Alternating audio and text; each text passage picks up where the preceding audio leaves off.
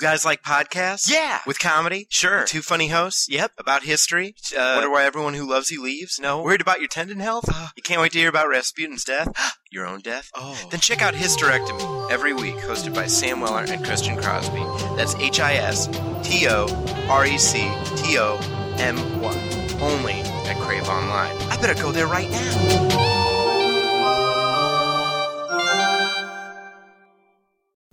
And we're back. Today, my guest is Rebecca McKendry. How's it going? From Fangoria Magazine. Fangoria. Yeah, I get mocked for saying Fangora all the time because I don't know the English language. So how are you? I'm good. How are you doing today? I'm doing all right. I met Rebecca about 6 months ago. Yeah, it was about 6 months. At San Diego Comic-Con. Which was a freaking trip. We were booth neighbors. That was great, though. And we actually had a lot of fun. I think of the two, I've been at San Diego Comic-Con twice now, and that was definitely the better year booth setup-wise, just because we got along with you guys so well. We got along with the Trauma people so well. Yeah, we had, and the guys from Film Confidential were across the way. We were in a great neighborhood. Full Moon was right across the way. And a lot of the time that you spend when you're at San Diego Comic-Con is kind of built around who you're near, because those are the people that you spend the most time with and who you kind of, mess with the entire time. And you guys were great. We had the Film School Confidential people last year, and we had a blast with them. We were in the same location you were at last year, directly across from them. Mm-hmm. So we would play catch throughout the day, and that was a lot of fun. And then I remember John was making fun of me because we showed up, and we had Full Moon there last year. So I rounded the corner to Full Moon, and then he said, "You just saw my eyes light up," because I'm like, Trauma, Fangoria Magazine. I'm not. This is everything I would probably go to if I was allowed to walk around the convention. Me too. And I filled out our forms for Comic-Con this year, and I even put down we would like the same booth neighbors and neighborhood we had last year. And so I'm hoping they honor that.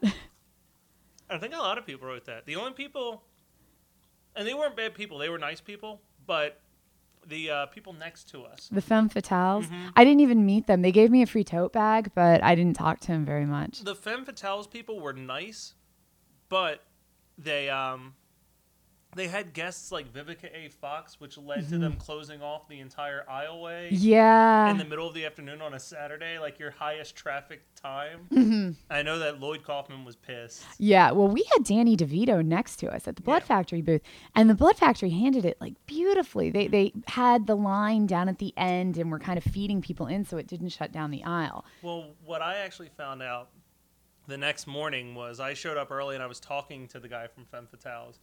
And he said, we didn't have anything planned for her to come down. Someone just said, oh, Vivica A. Fox is coming. And we thought, okay, that'll be cool. We didn't know that she was going to come with 3 or 4 security guards surrounding her. And that they were actually going to block off. They barricaded their own table. And they were having a signing at the time, and no one could even see who the signers were at Femme Fatale because Vivica A. Fox's bodyguards had blocked off their table so that no one could talk to Vivica A. Fox.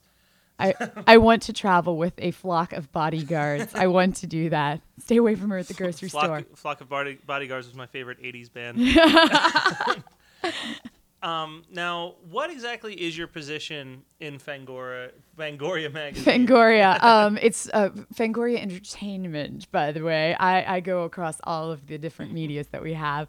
Magazine, website, the films, the convention circuits, all that grand stuff. And my technical title is Executive Director of Marketing, which is a lot of words. I usually just say I'm in charge of a lot of cool shit. It works. It works as well. But essentially, my job, it goes across a lot of things. I do everything from coordinate advertising that the company does to anytime that we work with another company. On any level, I do it. Anytime we do fan relations, if somebody's pissed off, I usually handle that as well. At the same time, I do red carpets. I do a lot of interviews. So it's just kind of... I kind of just fill in wherever they need me is the best way to describe it. If they're take out the trash, okay, fine, I'll do that too.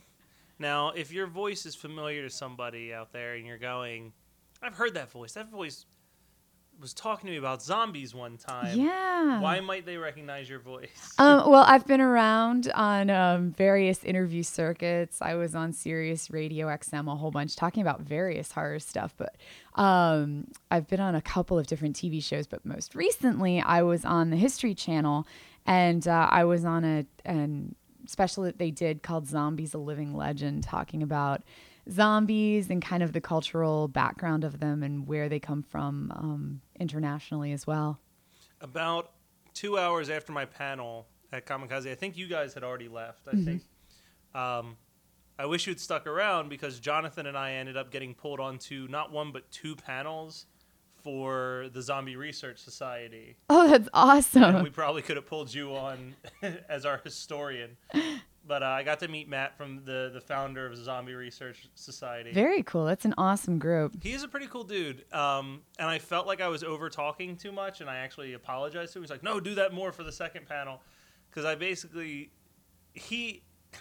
we had to laugh because early on, Jonathan asked the question, well, Matt, what defines a zombie? I mean, vampires are technically undead. Wouldn't they be zombies? And he goes, Jonathan, vampires aren't real. And he was so serious that, like, John and I just, from that point on, were the complete devil's advocate. Let's not take it seriously at all. And we were aware that it would piss Matt off, and he was actually very good-humored about it and kind of enjoyed having a spar dialogue-wise. He did give me a lot of credit, though, because I kept talking about the importance of Return of the Living Dead. Completely. In the history of zombie movies. I got into an argument with a Quizzo host one time, because the question was, this movie featured zombies who screamed brains.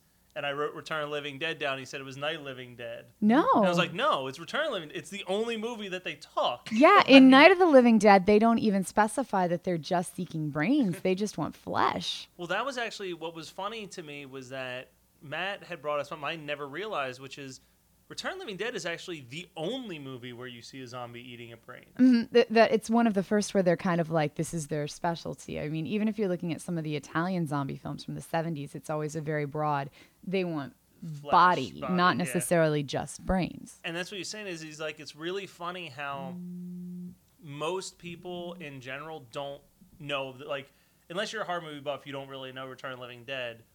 But if you ask somebody, what do zombies eat and what do zombies say, they would say brains. Totally. It's literally the only film where they speak or actually are seen eating brains multiple times. And they scream, I want your brain. It's, and need more paramedics. Mm-hmm, completely.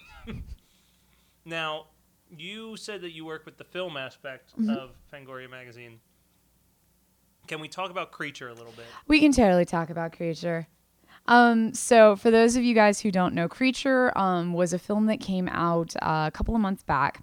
I guess in early September it did its theatrical release. I was going to say it was late August, early September. Yeah, I think it was early September because I had just kind of gotten back to LA when it did its big theatrical here. And Creature was an independent project directed by Fred Andrews and produced by Sid Sheinberg, executive produced by Sid Sheinberg. And it released, it kind of went down legendary as that it was released at, thousands and thousands of theaters across the nation. 3,000 theaters that they did a release at, which is crazy for an indie project. Absolutely crazy. And then it also went down in history as being the lowest grossing film to open at that many theaters in history. So that's kind of the background of Creature. We do an article on Geekscape where a guy basically runs down the box office numbers every week. And he tries to make it funny, and he compares it to different stuff and says, like, this is, how much these movies made that are in the same kind of genre and blah, blah, blah, blah, blah. And with Creature, though, he actually was comparing Creature to Bucky Larson that also came out and did very poorly. And he goes, the problem is this. Creature's going to have the lower box office number. But, it opened on this many screens, but nobody's heard of it. Not a bit. He goes, Bucky Larson opened on less screens, but there was advertising everywhere for it. So the question is really, who is the bigger failure in that case? The person who had nonstop advertising or the person who had no advertising? We look at the person, and I hate to say this, but Creature, that was their big downfall, is that they had no advertising. They had spent huge amounts of money to, do this massive theatrical release and, make it a big punch. But they had done advertising. They did, we gave them a lot through Fango. We talked about them at Comic-Con, put them on the cover. They'd done a couple of other horror conventions where they sponsored and had booths at it. But as for playing trailers on television, ads on the subway systems and things like that, they definitely didn't do kind of the P&A postering, print and advertising postering that you would see with other major release movies. So Creature opens in theaters nationwide and nobody knows anything about it. And the problem wasn't that Creature was a horrible movie. It wasn't great. I'll be the first to line up and say it was not a great movie. But I have seen other horror movies open theatrically that are so much worse make millions. And it's just because they had this massive paper campaign to, saturate the world with the fact that they were opening theatrically. If we weren't Comic-Con neighbors, I would have never known that the movie existed until it was the lowest box office movie. If they had not advertised with Fangoria specifically, I doubt I would have known too. I'm assuming, we would have made it to the screenings, but I would not have known it. As just a normal horror fan, it would not have reached me. Now, you actually did tell me something very interesting about the power of bad publicity, though, with yes. Creature. Creature, though the first weekend it did this horrible, epic bad opening. It got all of this press from it. And, the director started appearing all these places. A couple of the cast members started appearing all these places doing interviews about how epically bad their opening was. And that kind of boosted their numbers the next weekend. And they ended up doing really well the following weekends because they had gone down as this epically bad movie. I was going to say, I've said it before, and I think we actually said this at Kamikaze, but the worst thing you can do as a filmmaker is just be average and mediocre. Completely. Your film will get buried. Your film will get completely buried. And it's so sad to say, but especially in this market where, we've now seen this reshaping of filmmaking where, anybody can make a movie at this point. Digital cameras are relatively cheap. You can edit on any computer. And it's not incredibly difficult to make a movie at this point. It's incredibly difficult to make a good movie because the market has become so saturated with, filmmakers who are making these things at home. And so, the mediocre, you're going to get buried. You need to be absolutely stellar. And, well, the thing with a bad movie is that don't go out and make a bad movie on purpose. I know there's a lot of people who do go we see so many. Let's just have fun and let's be goofy. But the reason, will be the next Troll 2 or Birdemic. But the difference is Troll 2 and Birdemic, there was some type of sincerity there. Mm-hmm. There was someone who really was trying to make a good movie. And it's fun to watch and just go, where did they go so wrong? And they went wrong from start to finish in Birdemic. Having watched it twice now, there's not a single right decision that's made in that movie, but it's amazing. Because you just watch and you're like, they didn't think about any of this. No. And we see so many filmmakers come at us from Fango in the tradition of Grindhouse, and therefore the boom mic is in every shot. Yeah. Or we also hear it all the time, this person's going to be the next Ed Wood. And I always remind filmmakers, Ed Wood didn't start out to make bad movies. Ed Wood didn't want to be Ed Wood. Ed Wood wanted to be Orson Welles. And he was actually trying to create good movies. And the fact that they ended up bad was, that's what makes them so charming in our eyes, is that they do have this kind of innocence to them of he was legitimately trying to make good movies, but they just didn't turn out that way. So they come across as more sincere and legit. But he's just such an interesting person. Completely. And it's one of those things where you can't even just look at his bad sci-fi and horror. I just watched his movie Jailbait, and that movie is just it's unbearable because it's him trying to do something dramatic, and I can't do bad drama. I can do bad horror all day long. I just watched The Janitor for the first time the other day, and any other human being would have shut that movie off about 20 minutes in, but I was like, this is a masterpiece. Oh, yeah. You got to keep watching that one. It's a given. Because the dialogue in Janitor Janitor's one of the exceptions where they actually were definitely trying to make something shitty, and it turned out all right. Mm-hmm. But it was because they had that sense of humor of just like, let's make it so obvious that it's funny.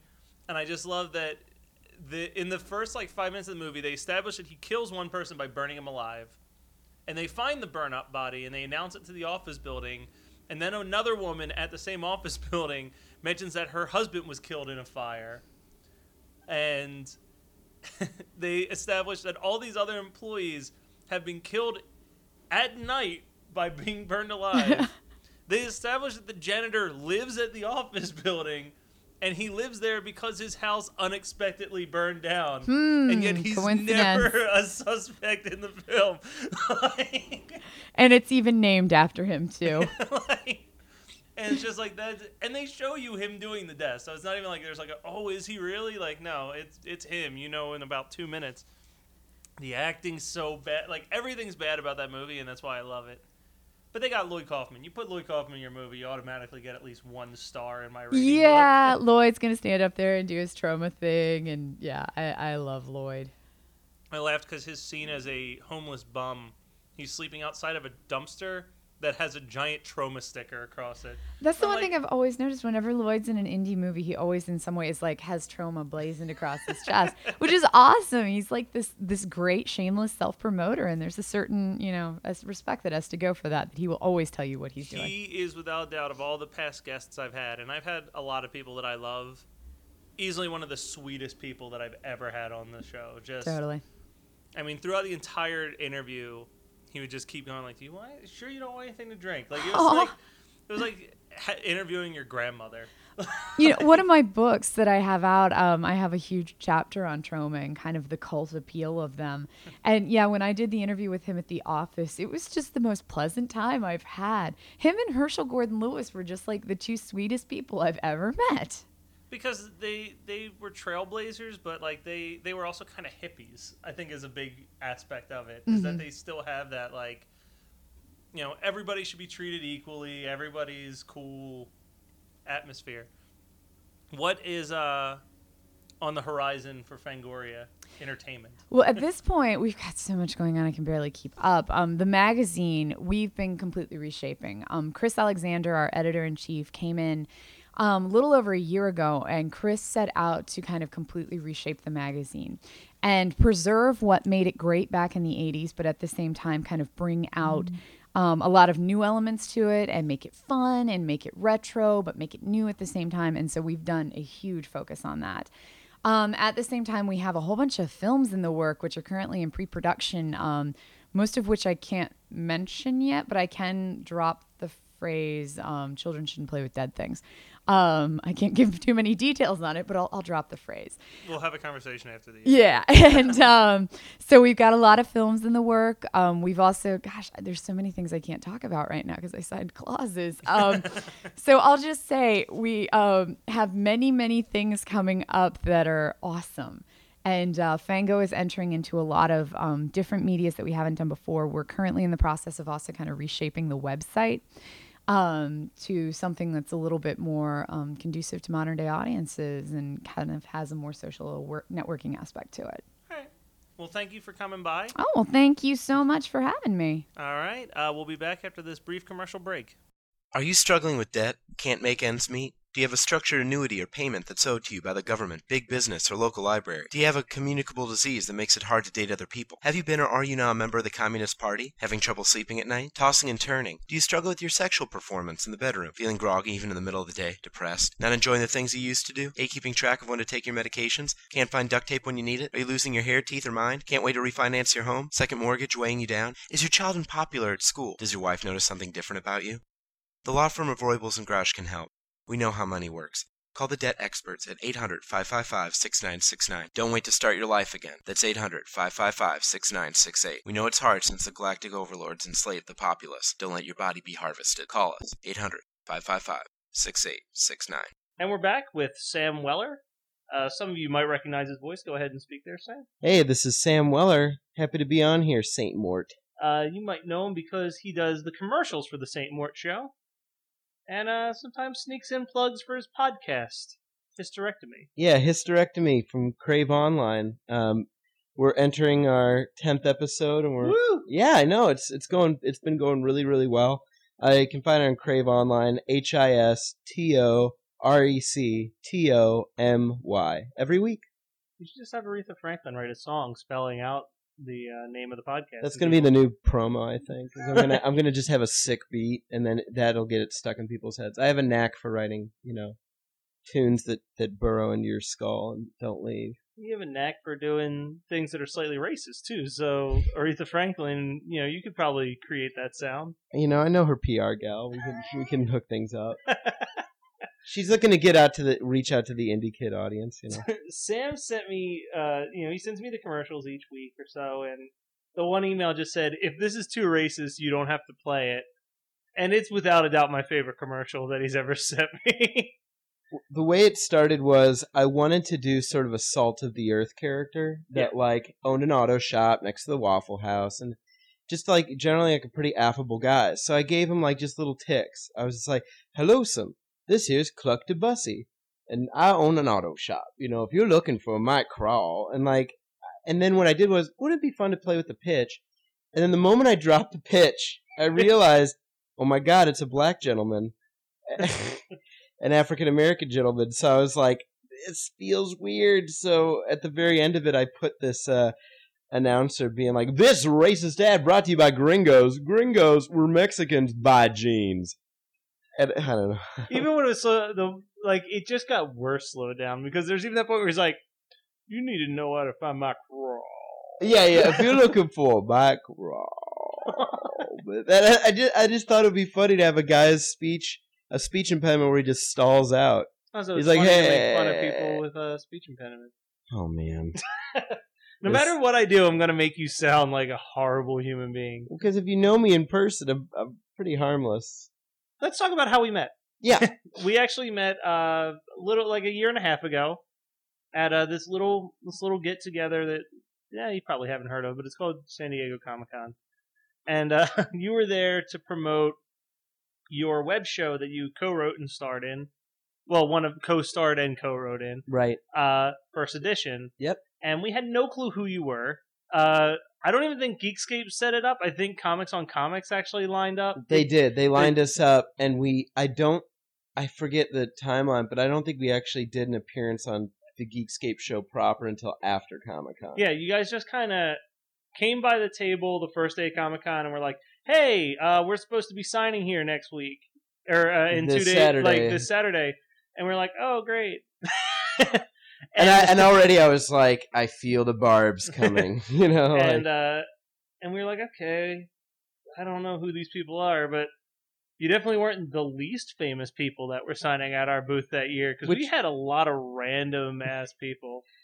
Yeah, but that's what you guys do really well is you support a lot of smaller independent guys as well as people all the way up to Simon Pegg level. Well, and you guys actually, I will say this though, with the exception of when we had Tommy Wiseau at our table that year, you guys probably had the second or third biggest crowd of people come by the table. That first Comic-Con was such a rush because we released the first episode that Wednesday, and we were so worried, is anybody going to come? And it's just treat it like a promotional thing. Yeah. And the advantage was that the entire team showed up. So we were all there in our shirts. We had the thing happening. So people were like, who are all these people in red shirts? And it was good. I think we handed out a bunch of stuff. We got the awareness out there. But we basically, there was a lot of people that signed at that booth that year. But I think you guys were the only ones that really actually became part of the Geekscape community. You're the people that are recognized by regular Geekscapists. It's oh, it's Sam Weller. Oh, it's Canyon Prince. And that's really cool. Jonathan has occasionally, name drop first edition and my name when he's doing a proper show, and I just think that's cool. And everybody there on the team, Brian Walton, rest in peace. They've really welcomed us in. Gilmore, London, all those guys. Well, and what I was going to say is that yourself, yeah, Kelly. You and I became pretty decent friends just on the internet. And I moved back to PA, or I didn't move. I flew back to PA. I was just visiting that particular week, But, I mean, you and I pretty much talked for about a year straight online, just whenever either one of us was Just on. Facebook chatting and Yeah. keeping in touch, because the moment I met you, I was like, I like this guy already. I just knew from the... Yeah, I did, because you have very genuine energy. For more wanking of Matt Kelly, listen to Hysterectomy. I'll just dedicate about 15 minutes like, Matt Kelly. that other fake commercial that I did with the birthday Easy one is Reader. hilarious. You like that one? Yeah. I was because I felt so bad that I missed your birthday It's okay. to like give you the well wishes, and I was in on the. Here's some inside baseball. Did they tell you that like I almost started a flame war with Gilmore? No. There was this bit where Jonathan was setting up that surprise that he did. Yeah, my for those who don't know, my parents came and surprised me for my birthday, which is why the last St. Mort show episode was like 2 weeks behind schedule. Because the day that I was planning to edit it was the day that I found out that my parents were in California. And that's awesome. Yeah, no, that was amazing. So what happened was, London sends the first email out to like 8 of us, right? Mhm. And it's everybody in the kind of Geekscape fold that know you Mhm. fairly well. And it was cool because he was setting up, we're going to surprise him and all this stuff. And I was like, cool, awesome. But everybody kept reply alling. So like 8, 9 messages start piling up. In the It same happens all the time. I hate conversation. it. I hate it. Well, I mentioned this, but I was making some type of joke, and I'm going to misquote or something, but I said something akin to like, hey, whatever you guys come up with is cool with me. I just will, avoid adding to the spam. Smiley face, hopefully I can be there or something, right? Yeah. Gilmore responds with this comment essentially saying like, because somebody's like, wow, gee, Sam, bit of a prima donna much? And I don't know if it was Walton or whatever. And then Gilmore chimes in. He's like, hey, let's give him some more credit than that, okay? What he's really saying is he's too busy being above all of us and clubbing baby seals to like participate fully. And so I saw this and it's like 10 a.m., right? Like pretty early in the morning. I just woke up or something. And I'm looking at this going, motherfucker. Like, why are they... You're supposed to be my friends. It's like, Gilmore, son of a bitch. Like, I'm just kind of pacing, like, getting really irrationally angry because I know all these people, like, and I know that he's trolling me. But and you know that that's the sense of humor of everybody that works for Geekscape in any capacity. But you were, like I said, you and me being friends online, that's not a rare thing for me, but I don't usually do interaction online. So the typical things that people are used to, like, oh, somebody, like, is starting to flame me in a thread or something, like, I have a hard time dealing with those things. So it took me a minute to, like, cool down, like, and then finally, like, because he said something at the end where it's like, obviously Sam doesn't like throwing secret parties for people and da-da-da. And I took a minute and I was like, okay, I'm going to do this. I messaged back, reply all, no, Gilmore. And I said, I like to flambe my seal skin before I eat it, like it crunchy and crispy. And then I said, and I love making secret parties with people that nobody knows about. That's why your mother and I are careful not to meet in public. And then I was like, I love you all, and I will see you hopefully if I am not at work. Gilmore responds like, and Sam's entry into the well-trodden area of your mama jokes ended with resounding applause. And that's when I realized, like, it was never serious to begin with, and I kind of felt a little embarrassed about it. But it was funny. It was a funny 15 minutes in internet time. The most recent of the Flame Wars, Geekscape humor, or what have you, has been talking about having a writer's meeting that somehow turned into we're having a writer's meeting inside of one of the writer's vaginas. And then a series of pictures of what the inside of the vagina looks like, including a picture of Gollum inside of his cave from Lord of the Rings, and a picture of Aladdin dangling from a cliff before he's saved by the magic carpet. We're pretty assholish people in that site. Oh, right. Oh, are we rolling? No, we're good. Okay. Now I gotta edit this. Oh, God, one cut. On Hysterectomy, we spare no expense. Makes Julian fries. That's a good Aladdin joke. I don't live in a world of convenience and free time. Unlike me or something? Is that what you're saying? I got some shit I gotta watch. Yeah, look, I've got Miss Doubtfire to watch. I got a huge Netflix queue that I gotta work my way through. As soon as you leave, I'm watching Fire and Ice. And then Ice Castles. I've also been watching a lot of Rocky and Bullwinkle on Instant Watch lately. Nice. Very underrated show. Oh, no, I disagree. I completely think what I'm saying is I enjoy it too. But I think Some of the most of jokes- the people from our generation, they're just like, oh, that. Right. But that show is just as funny now as it was in the 60s. The only reason why I watched it was I was watching Nickelodeon all the way up to like the end of it, like end of the broadcast day around 4 to 5 o'clock, 5 into 6 before Nick at Night. Yeah. It'd be like all the primo stuff. It'd be Rugrats, Rocco's Modern Life, Ren and Stimpy. Ren and Doug. Stimpy. Yeah, it would be Ren and Stimpy, and then Rocky and Bullwinkle, and then it would go into Nick at Night. Like Rocky and Bullwinkle for Are some you talking reason. about Snick? Or Nick No, at I'm Night? talking about Nickelodeon and a Nick at Night. Okay. Do you remember that period of I time? remember when like Nick at Night was something other than what it is now, where Nick at Night is like Fresh Prince of Bel-Air and Home Improvement. When Yeah, it was but like that's because I we've Love lived. Lucy and But stuff. that's because we've lived too long, Matt Kelly, No, and we but know the thing is, we know what it used No, to be, I which was like the understand- Andy look, Griffith show. look, I understand. Like I understand that concept. I understand that like yes, 20 years have passed and now Nirvana is technically classic rock. What I'm saying, yeah, I know. Let that sink I mean, in. again, I was only 6 or 7 when that, so that wasn't even my generation. But what I'm talking about is that we had Lucy and Andy Griffin from like what the 40s and 50s, and then it just skipped like 7 decades, like it skipped like 4 decades, and just was like the 90s are now Nick at Night, and that's where my issue is. There was no 80s reruns, there was no 70s, there was no 60s. They just kind of jumped over all these shows that I would like to watch on Nick at Night. Yeah, I've seen when all are the we gonna, reruns. when are we gonna get Perfect Strangers back? Exactly. When are we gonna I get... want some perfect. No, it just Nick at Night should just be what I grew up on for my TGIF. It should just be Boy Meets World, Family Matters, Full House, Perfect Strangers. I would rewatch some Boy Meets World. I have every season on DVD. I wouldn't watch it that hard. Oh, it's great. College years. I remember growing up thinking Was the college years were stupid. College years are the best years in that entire show. When he and Topanga are finally heavy petting. Yes, they're heavy petting. They're engaged, but still not having sex. She has AIDS for some reason, even though she's been chased like the entire show. Weird twists in that show. Definitely. You know, I want a Secret World of Alex Mack. I need that on a marathon. Quality show. Well, you know what they released on DVD? I had my first. Here's a. I'll Are you about share to say this. you had your first wet dream with Alec Mack? She could turn into water. Let's just say it involved a mashup of a Capri Sun commercial and my pants being off. Sexy. Sam, we gotta go.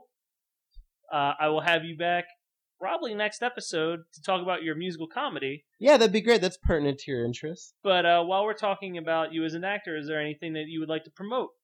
Yeah. Besides Hysterectomy, the podcast that I run, Crave Online, HISTORECTOMY, every week, with Christian Crosby. I'm working. Man, I don't know how much I can say because Okay. there's a certain project that I'm working on that I think. Is this the one in San Francisco? No, that's I'm gonna go and do a children's touring gig. I'm gonna be doing children's theater, and I'll be playing Alexander from Alexander and the Terrible, Horrible, No Good, Very Bad Day, and I'll be playing that character, but in Alexander who's not going to move. So I'll be singing and dancing. That was my background. But yeah, I would love to come back on and talk a little bit more. I don't have anything really to promote at the moment besides the podcast. Go to Crave Online's comedy section. Click on my comedy articles. I'm a writer over there, so share that around. Sounds like a plan. Yeah, and thanks, Matt, for letting me contribute to your show, man. No problem. Always. This is CupdaPoosy saying, CupdaPoosy. CupdaPoosy. Hello, sir. I'm CupdaPoosy. If the new hankering for a real crawl with a lot might auto part, look no further, pilgrim. CupdaPoosy auto shop fixing to earn your business. I can't deal with plastic scrap, so cash only. Be located at 5th Coffin Street, adjacent to the Waffle House on Route 20. Thank you. This Racist Dad brought to you by Gringos. Gringos, where Mexicans buy their jeans. So I have to apologize before I introduce this performer. Justin Finch Fletchley came in a long time ago to do this interview, and it got pushed back almost a month. So a lot of the plugs that he has have already passed. But be sure to check out his Twitter and his Facebook and all the other things that he plugs, because he is a really great musician. So ladies and gentlemen, Justin Finch Fletchley. Whoa, I'm very afraid of the basilisk. Man, if that snake actually killed me, I'd have been pretty pissed. But I was stuck in the hospital for most of my second year. Stuck in a coma, wonder if I'll ever get out of here. Cause I was petrified. I was petrified. I was petrified. I was petrified. I was petrified. I was petrified. I was petrified. I was petrified. Last time I peed my pants from seeing the basilisk. Man, seeing the snake's worse than the mentor's kiss. I've been stuck in therapy ever since my second year. Voices screaming in my head while nobody can hear that I was petrified. I was petrified. I was petrified. I was petrified. I was petrified. I was petrified. I was petrified. I was petrified. So keep your eyes closed tight, don't take the risk. Everyone fear the basilisk. Keep your eyes shut tight, don't peek out your lids. Everyone fear the basilisk. Keep your eyes closed tight, don't take the risk. Everyone fear the basilisk. Keep your eyes shut tight, don't peek out your lids. Everyone fear the basilisk. Whoa, I'm very afraid of the basilisk. Man, that snake actually killed me. I'd have been pretty pissed, but I was stuck in the hospital for most of my second year. Stuck in a coma, wonder when I'll ever get out of here. Cause I was petrified. I was petrified. I was petrified. I was petrified. I was petrified. I was petrified. I was petrified. I was petrified. So keep your eyes closed tight, don't take the risk.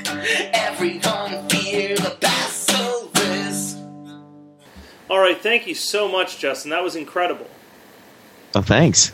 Now that is a new song, correct? Yes, it is. It was.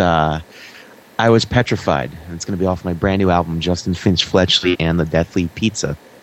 Now, pizza is a ongoing topic in your music, I've noticed. I'm a huge fan of the Half-Blood Pizza album, personally.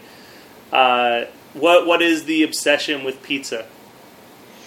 Well, I love pizza, and I was Muggle-born. My character, Justin Finch Fletchley, is Muggle-born, and so I play off the kind of atmosphere of when I got to the school, they were just feeding me steak and kidney pie or russet potatoes. If I could have a decaying fish or something if I went to a Nearly Headless Nick's Death Day party. But I just could never find pizza anywhere, so I decided that I would start writing songs about it and try to convince other people at the school to help me get my favorite Muggle food of all time, pizza.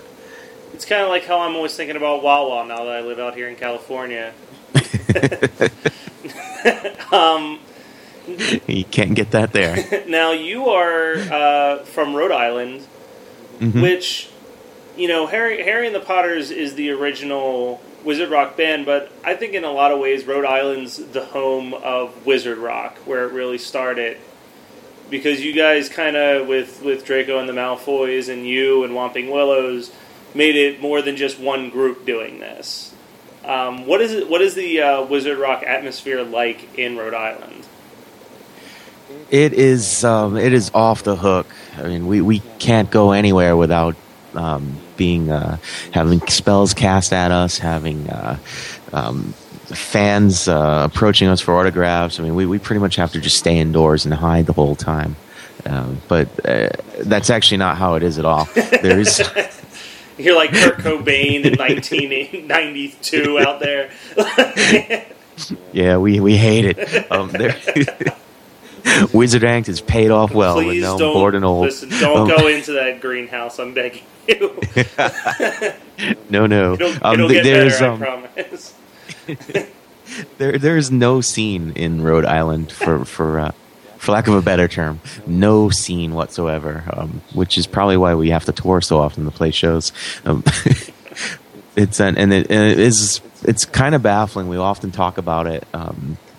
Like maybe we should try to get something going in Rhode Island, but then we just kind of never do. And with all of us here, and with the Potters for that matter, being so close, and then we also have other bands too that are with us, like Lauren Fairweather and from the Moaning Myrtles, and Russ from the Creevy Crisis is right around the corner, and we've got Danny up in the Boston area from Hogwarts of History, and so I mean we definitely have enough bands here to do a festival and have a million local New England Wizards attend, but we just are either too lazy or we just don't have a scene. Yeah. I'm not sure. It's probably both. Instead, you travel all the way to Tennessee every year. Yeah.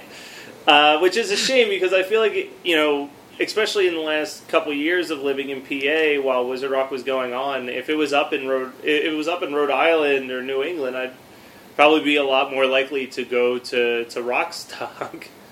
Yeah. But I guess it works out because Tennessee is pretty much as central as you can get, except for being maybe a little bit more north. But I guess it is a good middle point for the entire country. But yeah, I'd like to. I think it's cool. I mean, you guys do come to Philly a lot for the Yule Ball. Yeah, I played last December. I played out there with Harry Potters. Now, you actually wrote what I think is one of the more popular Wizard Rock songs, definitely one of the more infamous ones, which is Dumbledore's Gay. Oh, yes. What inspired, how quickly after the announcement did you write that one? Instantly, and that's not a fabrication. That is, Dumbledore's gay? Oh my! Let me write about it. Just as the lyrics go, I just didn't want anyone to turn against it for that reason. And it's like, well, it doesn't really matter. Okay, he's gay. Well, that's great. The last book is already out, and he's still the greatest wizard that there was. He did some amazing stuff, and it has nothing to do with his sexual orientation. Which I think is actually a story that I've heard frequently with other musicians, is that the songs that kind of grab audiences the most tend to be the ones that were written very spur of the moment. One of the earlier episodes, I had Tom Smith on the show, who wrote a song called A Boy and His Frog about Jim Henson's death from the perspective of Kermit the Frog. And when I interviewed him, he wrote it the day that Jim Henson died and performed it that night. And it's like, it's that spark of inspiration. It's that moment when, you hear something and you go, oh, I need to talk about this now. Mm-hmm. And that's kind of awesome that you were, there's thousands and thousands of Wizard Rock groups out there. So for you to be the one that really, it was announced today, guess what, there's a song about it already, is pretty awesome. Yeah, it just flowed out. There are some of my most favorite songs, and possibly even some of my most popular songs, depending on who you're asking, have been written that quickly. But Dumbledore's Gay is probably the fastest one. It just guitar in hand, go, and that was it. 2 minutes later, I was like, wow, I just wrote a song, and I'll put it up on MySpace. Remember that? Next thing I knew, people liked it, and I actually I got to the very first Rockstock. The news came out in October 2007. That song was written, and then the very first Rockstock was here, and I got there, and I had my set list ready. I actually wrote it on a pizza box that Paul and Brian and I and Brad and I had those leftovers. So we hurried up and ate the pizza. I wrote my set list on the box on the ride to Rockstock, and then set it up on the stage, and I was ready to go. And then the promoters of the event approached me before my set and demanded that I played Dumbledore's Gay, because that wasn't even in the set list. The song was so new that I wasn't confident in being able to perform it live or anything. And that was how fresh it was. So it ended up becoming the very first song to ever be played at a Rockstock event. That's pretty awesome. And not only is that awesome, it's also awesome that you know, being a character who loves pizza, has your set list on a pizza box. Have you played any shows with non-Wizard Rock artists before? And how, if so, how's the crowd react to it versus a Wizard Rock crowd? Let me ask you what you mean. Have I played not as a Wizard Rock artist, or have I played a Wizard Rock set at a non-Wizard Rock at a non-Wizard show? I don't know. I'm not sure. I don't think I have. I've played to non-Wizard crowds, but I don't believe ever really with been the only Wizard band on a card. I know one time I played up at EMU and with Tonks and the Oars and the Whomping Willows, and the crowd was just there because they're attendees of the school. They weren't there because it was a Wizard Rock event. So the auditorium was full, and it was time to play, and I was like, okay, I'm going to open up with Honeydukes tonight just so I can get everyone's attention. And I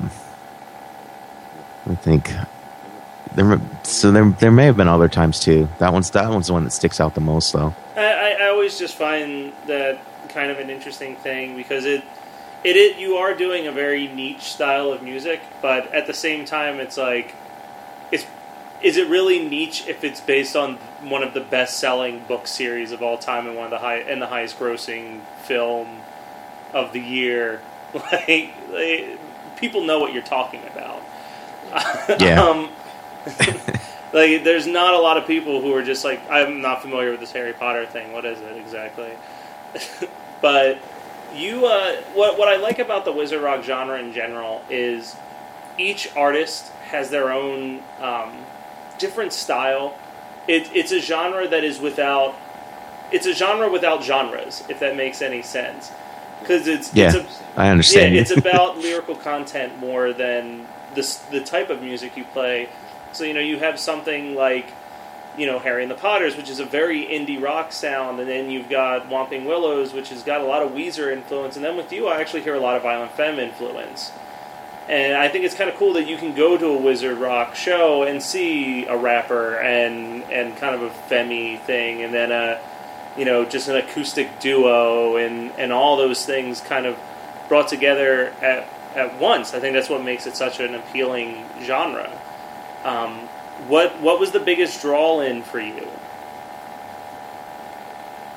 What drew me in?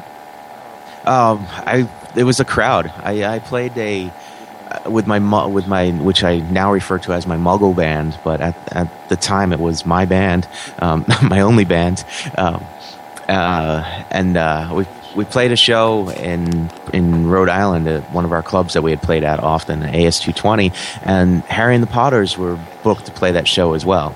And so my band and I did our set, and we thought we brought the house down, and you know, we had a great time, and we did what we always did, and that's just go up onto that stage and nail it. And then and Paul and Joe are in there, and we get off the stage, and then they started setting up their equipment, and I'm like, all right, I'm gonna check out this Harry Potter band. And all of a sudden the place just became flooded with not bar hounds or college kids, but it just became flooded with other people wearing shirts and ties and pleated skirts and wands, and a whole new audience just came in. And instead of being more focused on just smoking cigarettes and drinking alcohol, they were focused on having fun and having fun with each other. And I just sat back in amazement and watched the Wizard Rock pioneers and their audience. And then my band was members of my band are Brian Ross and Bradley Mellenbacher from Draco and the Malfoys as well. And so we all kind of just split up, and they did their Draco thing, and then shortly afterwards, I showed up as JFF, it just blew me away, and that's what drew me in. Well, and that's what's kind of cool about the shows is that there's such a variety to it. You can go to a packed house, or you can go to an apartment with 5 or 6 just diehard fans, which is the way I first saw you guys, was in an apartment in Delaware. It was you and Matt, and you guys did something that I'd never seen anyone do before, and I wish that I had a comedy guitar playing buddy that I could do, where you guys just perform your set together, switching back and forth every 2 songs. And I just thought that was so awesome, but it also expressed so much about the unity of the bands and the lack of ego amongst the bands. That's a real exciting part, is the lack of ego. Matt and I had been touring for a while. I want to guess that show was probably in the fall of 2009. That sounds about but I'm right. Not positive. That sounds about right. I think it was right when I was like, I think I'm going to move to California in a year or 2. It was definitely the first and only time that I've been able to play in Delaware. I've played in every state except for Alaska and Hawaii, and Delaware at that time was one that hadn't been checked off the list yet. And the Matt and I, though, had one of our first tours together. We had established a thing called a rotation style set, where we would do what you saw, and that was perform a couple of songs together, a couple of my songs, and then a couple of his songs, and we'd rotate back and forth. And so we had brought that back for that night because of the type of the audience that it was. It was just such an intimate situation, so we wanted to just all sit together in the living room and just perform. And well, and it brought me back to growing up in Philly in the late 90s, early 2000s, just house shows and church basement concerts and stuff like that. And it was like, this is awesome. Like, this is what music used to be about. Before it was, oh yeah, I can't play unless you bring at least 100 kids to the show type attitude. And that's when I just I went from already kind of digging the music to, like, not just digging the music, but respecting you guys as people, because you were about your fans more than anything else. And that's, if I could send any message to other people about why they should give Wizard Rock a chance, it's, the All Time Low doesn't care about you that much. They like that you're buying the money, and they like that you're singing, you're spending the money and singing along with the songs, but a Wizard Rock group actually cares how you're doing. They want to know what you're up to. You guys, if you guys didn't have to go to a show in Jersey that night, there isn't a doubt in my mind that if people said, hey, there's this diner down the street, do you guys want to go grab a bite, that you wouldn't go get food with your fans. Yeah, we've done that plenty of times. Which is a shame, because there was definitely a diner I was willing to take you guys to. And I'm going to do a little plug for it. Back in my hometown, there's a little place called Tom Jones. If you ever find yourself in Delaware or Philly area, check it out. They have a meal there. They have a meal there called the Blue Ribbon Special. You get 2 eggs, 2 pancakes, 2 sausage, 2 slices of bacon, toast, a bottomless cup of coffee, and a juice for $3.75. Whoa. That is road food right there. Yeah, wow. So all touring musicians that listen to the St. Moritz show, keep that in mind when you're in Philadelphia. It's like 20 minutes outside of the city, and it's worth the drive. That's one of the most exciting things about touring too. Is we don't just stop at the closest McDonald's or Wendy's or something that we can find. It's we actively seek out places like Tom Jones. Well, when you play like smaller, when you're playing like not Philadelphia but like the outskirts of Philly in those small towns, you find those locals who are like, oh, I'll show you a little place that you're not going to find in like in a road trip book. Like, yeah.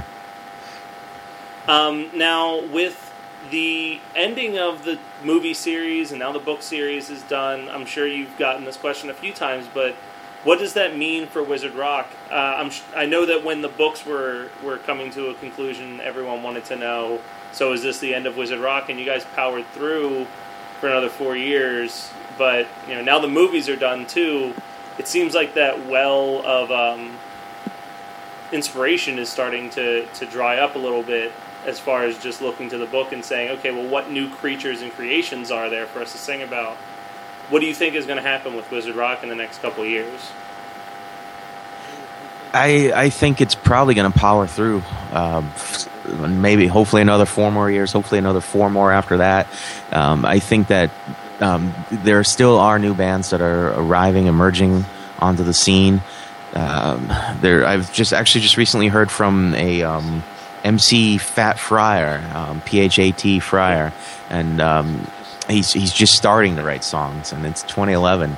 So I think there's a lot of other people around there around the world rather that are just going to start doing it, and I think it's going to keep itself alive that way. Whether bands like mine or other bands like mine are going to maybe stray a little bit and move into other genres, write about other book series like Hunger Games or even TV shows like Doctor Who.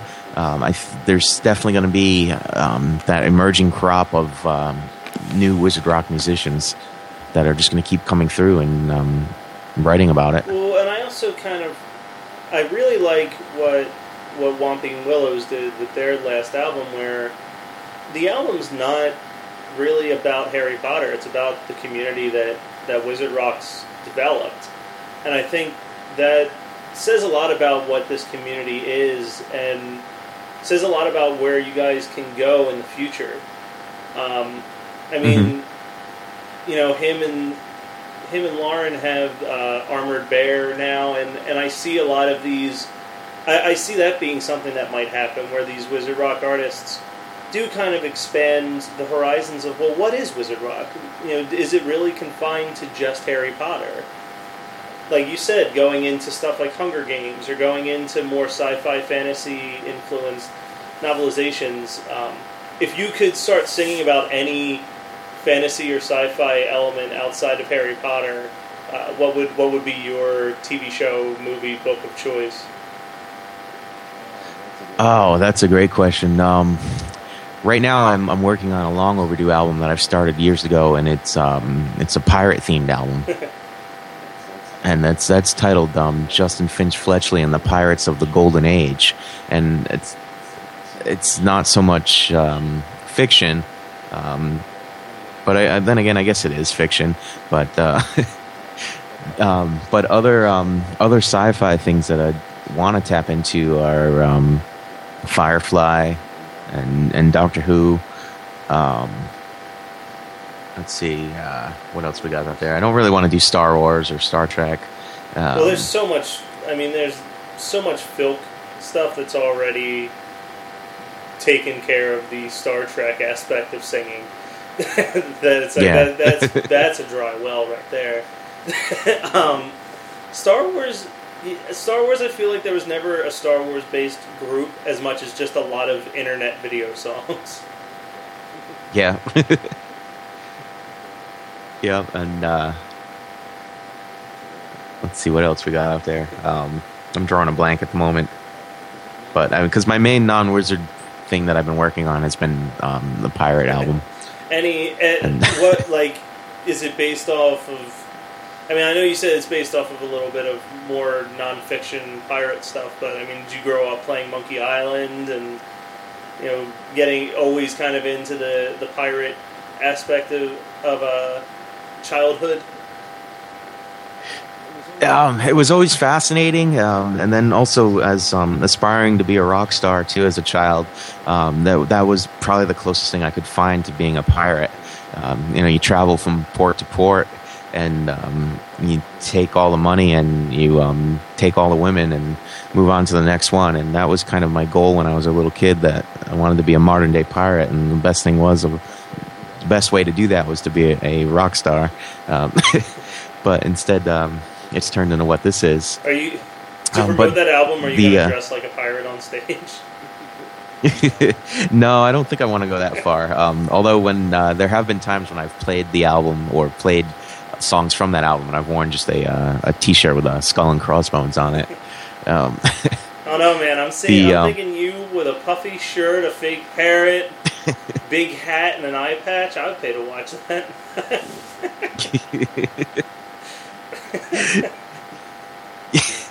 Yeah, I don't know about that. But a lot of the album initially starts off because I'm not actually writing about non-fictional pirates. I'm not taking like Blackbeard or somebody like that and writing about them. The album kind of starts out from the point of view of the Dread Pirate Roberts from the Princess Bride film, or Princess Bride book for that matter. And then I kind of created my own story from there, as because the story with the Dread Pirate Roberts is that the Dread Pirate Roberts was a masked pirate who lived forever, basically, because whenever he retired, a new person would take over the role. So in the Princess Bride story, we find out who took over that role, and then he ended up passing it on to Inigo Montoya. But in the pirate album that I have going, the person that took over that role is somebody that I've created, and so then the whole entire album is about that person's journey as the Dread Pirate Roberts. In your version of the Dread Pirate Roberts mythos, we'll say that you are in fact the new Dread Pirate Roberts. Are you writing it from the perspective of you are pre-Wesley or post Inigo Montoya? I never really set a time frame for that. I got to think about that one now, don't I? Oh yeah, you're gonna get that question. I'm setting you up now. I'd say it's probably definitely pre-Wesley. All right. Well, thank you so much for your time, Justin. If people are interested in the new album or just more information on you, where's the best source for them to go find that? They can head to my website. It's jffismybff.com. And the other way, too, is to follow me on Twitter. It's at JFFTSQ. And Twitter is the one where I talk about myself and make my jokes and promote my product and everything like that. And then my website is just where you can go to buy it. This week was certainly the episode of St. Moore Show with some of the most interesting website names. Between JFF is BFF and Barbara Gray's comedy website, My Jokes Are Up Here. Thank you so much for coming by. Chico's Vibe, please play us out.